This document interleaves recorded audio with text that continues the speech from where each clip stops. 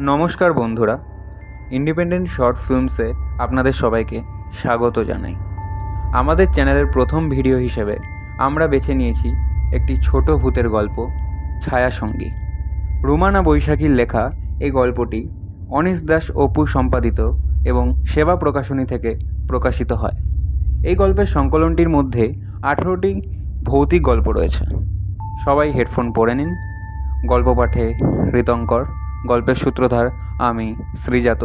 শুরু করতে চলেছি আমাদের আজকের গল্প, ছায়াসঙ্গী।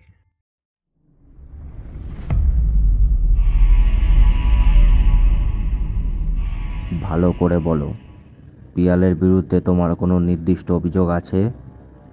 সে খারাপ কিছু করে রুমে? মদ গাঁজা খাওয়া, পড়াশোনায় ডিস্টার্ব করে? না স্যার। তাহলে অন্য কিছু করে? আমাকে ফ্র্যাঙ্কলি বলো আসাদ, না বললে সমস্যা আমি বুঝবো কি করে? পিয়াল ভাইকে নিয়ে আমার কোনো সমস্যা নেই স্যার। উনি খুব ভালো মানুষ, কারোর সঙ্গে মেলামেশা করেন না, আড্ডাবাজির অভ্যাসও নেই। তাও আমি থাকতে চাই না স্যার। ছাত্র কেমন? খুব ভালো ছাত্র স্যার, সারাদিন পড়াশোনা নিয়ে থাকে, প্রচুর বই পড়ে। পৃথিবীতে এমন জিনিস খুব কম আছে যেটা পিয়াল ভাই জানেন না। এটা তো ভালো কথা। এমন মানুষের সাথে থাকলে অনেক কিছু শিখতে পারবে জীবনে। জবাবে মাথা নিচু করে বসে থাকে আসাদ। স্পষ্টই বোঝা যাচ্ছে যে প্রভোস্ট স্যারের কথায় সে একমত নয়। একটু যেন ভাবেন করিম সাহেব। বেশি পড়ুয়া মানুষের অনেক সময় কিছু মানসিক সমস্যা থাকে। পিয়ালের কি সেরকম কোনো সমস্যা আছে? না না স্যার, সেরকম কোনো ব্যাপার না। পিয়াল ভাই খুব ভালো মানুষ।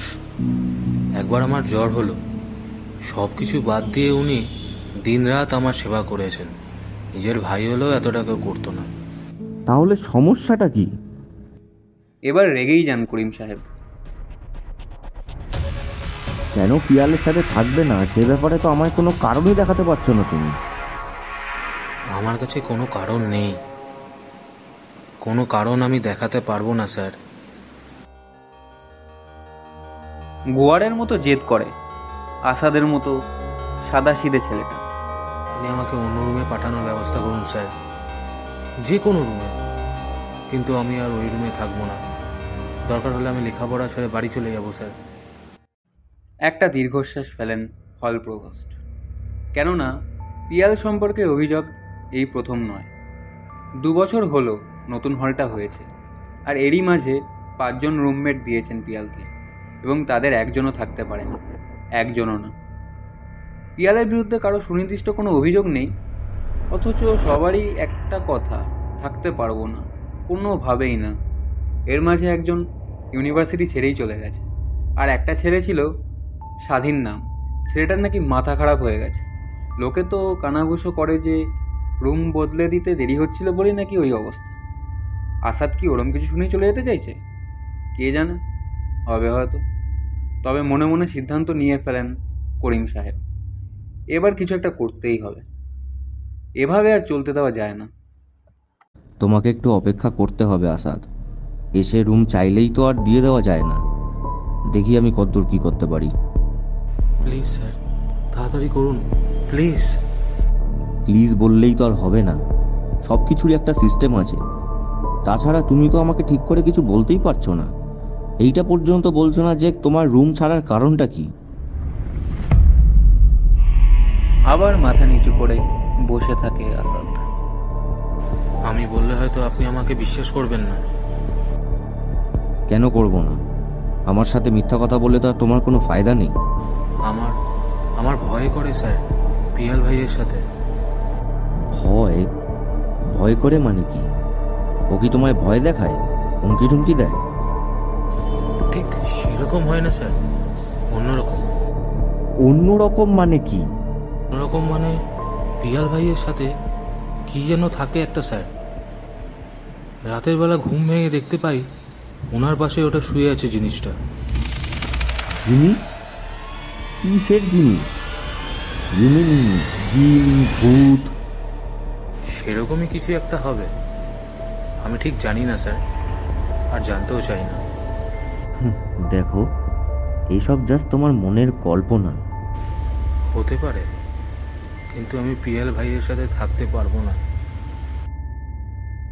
আসাদকে কিছু অভয়ের কথা শুনিয়ে আর নতুন রুমের আশ্বাস দিয়ে বিদায় করার পর গভীর একটা দীর্ঘশ্বাস ফেলেন করিম সাহেব।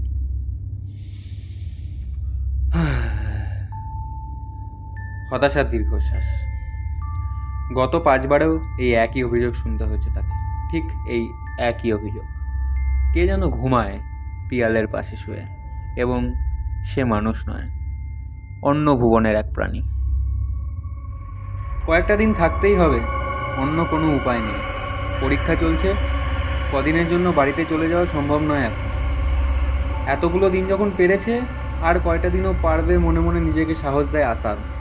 পিয়াল ভাইয়ের পরীক্ষা শেষ, তবু গোসল টোসল করে তৈরি রাতের জন্য। টেবিলের ওপর পা জোড়া তুলে দিয়ে আরাম করে বই পড়ছেন।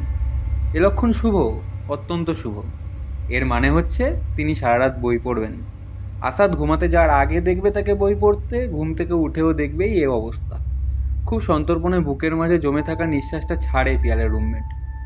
সারা রাত বই পড়ার অর্থ হলো রাতভর আলো জ্বেলে রাখা, এবং আসাদ লক্ষ্য করেছে যে রাতের বেলা আলো জ্বালা থাকলে তার ঘুমও ভাঙে না অসময়, এবং দৃশ্যটাও দেখতে হয় না।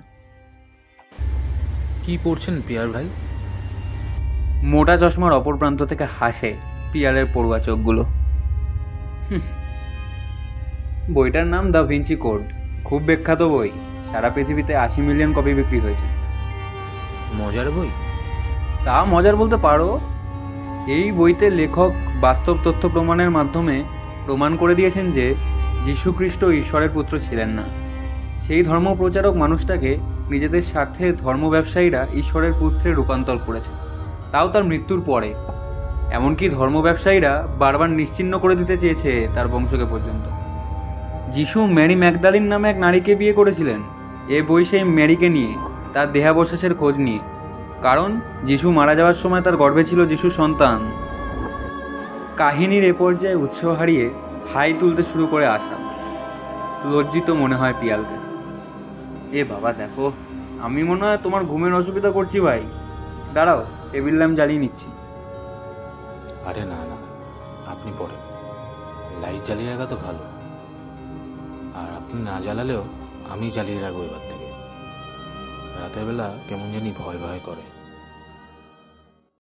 সত্যটুকুন অনুভব করতে না পেরে হাসে পিয়াল। ভাবে তার কারণেই আসাদ এমনটা বলছে। তুমি ভালো ছেলে, খুব ভালো একটা ছেলে। একটা দীর্ঘশ্বাস ফেলে চোখ বোঝে আসাদ। ঘুমাবার চেষ্টা করে। সে ঠিকই ভেবেছিল পিয়াল ভাইয়ের কোনো রকম ধারণাই নেই যে তার সাথে কি করছে। এই বোকাশোকা মানুষটা নিজের বইয়ের জগতেই ডুবে আছেন সারাক্ষণ। অন্য ভুবনের একটা প্রাণী যে তার পাশেই শুয়ে থাকে প্রতি রাতে, এ ব্যাপারে কিছুই জানেন না তিনি। কিচ্ছু না। ঘুমটা ভাঙে আকণ্ঠ বিপাশা নিয়ে। মাত্র বুঝি ঘুমটা এসেছিল। চোখ খোলার পরেও তাই অন্ধকার একটা পর্দা সামনে ঝুলে থাকে দীর্ঘ সময়। চোখ পিটপিট করে অন্ধকারটা দূর করার চেষ্টা করে আসাদ। হাতড়ে হাতড়ে খোঁজে মাথার কাছে রাখা পানির গ্লাসটা। না, ঘুমের কারণে অন্ধকার ঠেকছে না। ঘরটা আসলেই অন্ধকার। কে যেন নিভিয়ে দিয়েছে বাতি।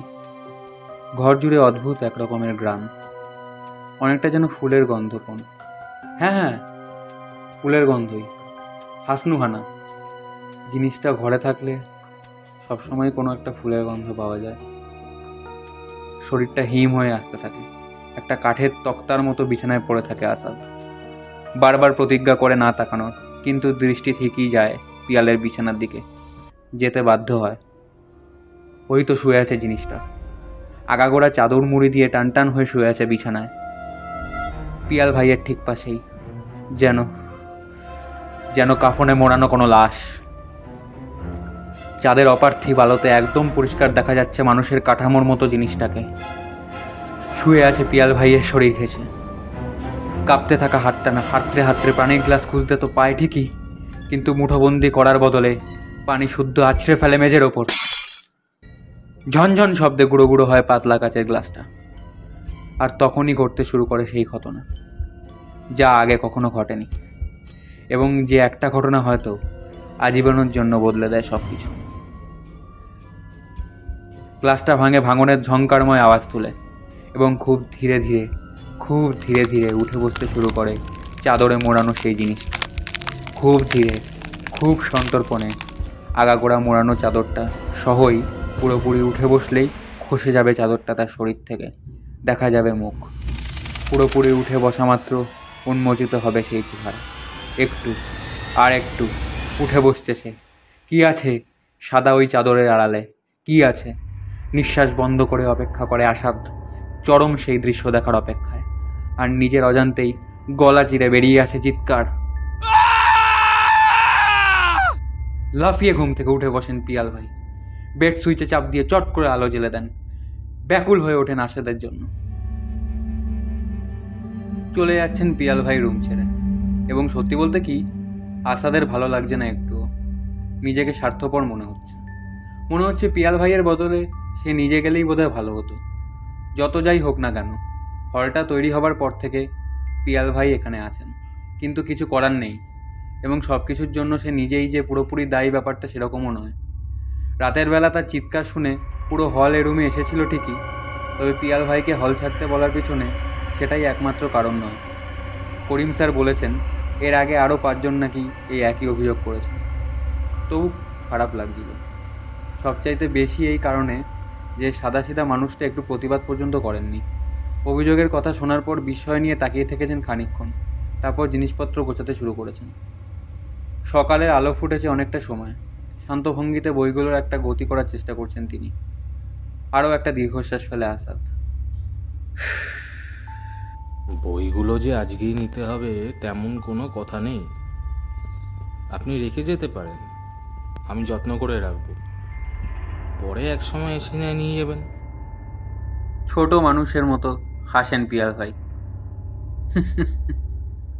তুমি রাখবে বইগুলা? আমার জান বাঁচালে রে ভাই। এত বই নিয়ে কই যাবো বুঝতে পারছিলাম না। Thanks a lot.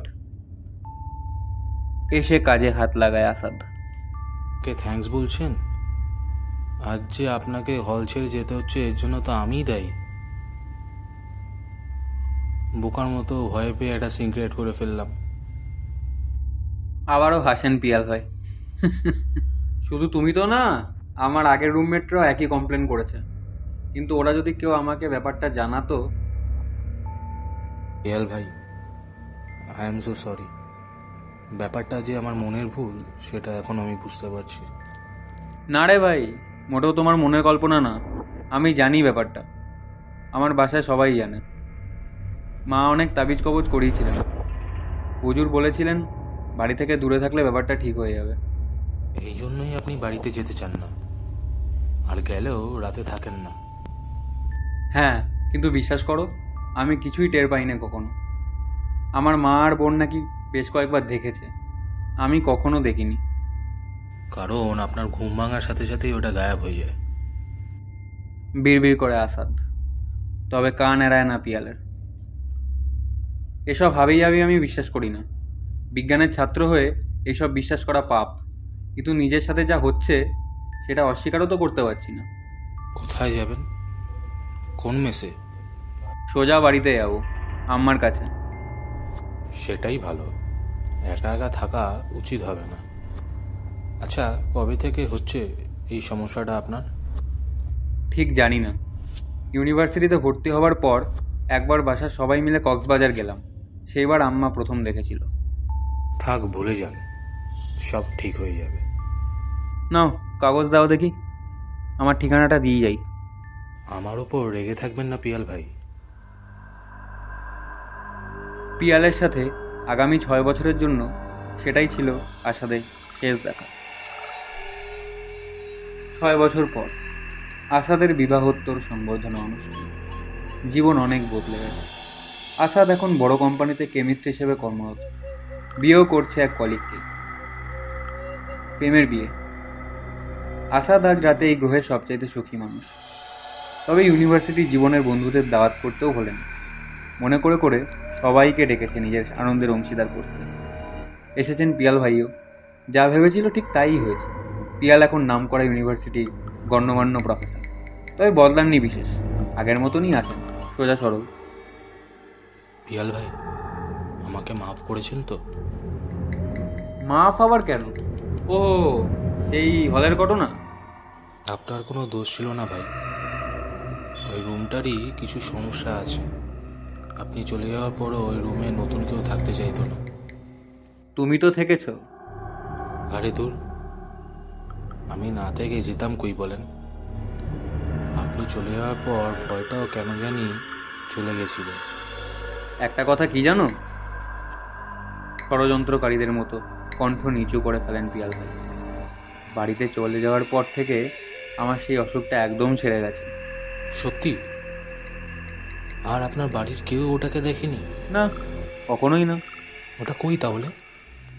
ব্যাপারটা নিয়ে আমি অনেক ভেবেছি আসাদ, কিন্তু আজকের আগে কখনোই বুঝতে পারিনি যে কি হয়েছে। আজ বুঝতে পারছি। কি বুঝতে পারছেন? জবাবে হাসেন পিয়াল ভাই। তুমি কি জানো তোমার শরীর থেকে তীব্র ফুলের গন্ধ বেরোচ্ছে? আমার মনে হয় জিনিসটা এখনো তোমার সাথে আছে। ধুর পিয়াল ভাই, আমি জানতাম তুমি বিশ্বাস করবে না, কিন্তু আসাদ, কখনো কি ভেবে দেখেছো আমি চলে আসার পর অন্য কোনো রুমমেট পাওনি কেন তুমি? জবাব দেয় না আসাদ। ফুলের তীব্র গন্ধে মাথাটা ঝিমঝিম করতে শুরু করেছে। সত্যি কি তার শরীর থেকে বেরোচ্ছে এই গন্ধ? বাসর ঘরের ফুলের তীব্র সৌরভে ঘুমটা ভেঙে যায় নওরিনের। অন্ধকার ঘরে এসি চলছে, এ কারণেই হয়তো গন্ধটা অসহ্য লাগছে।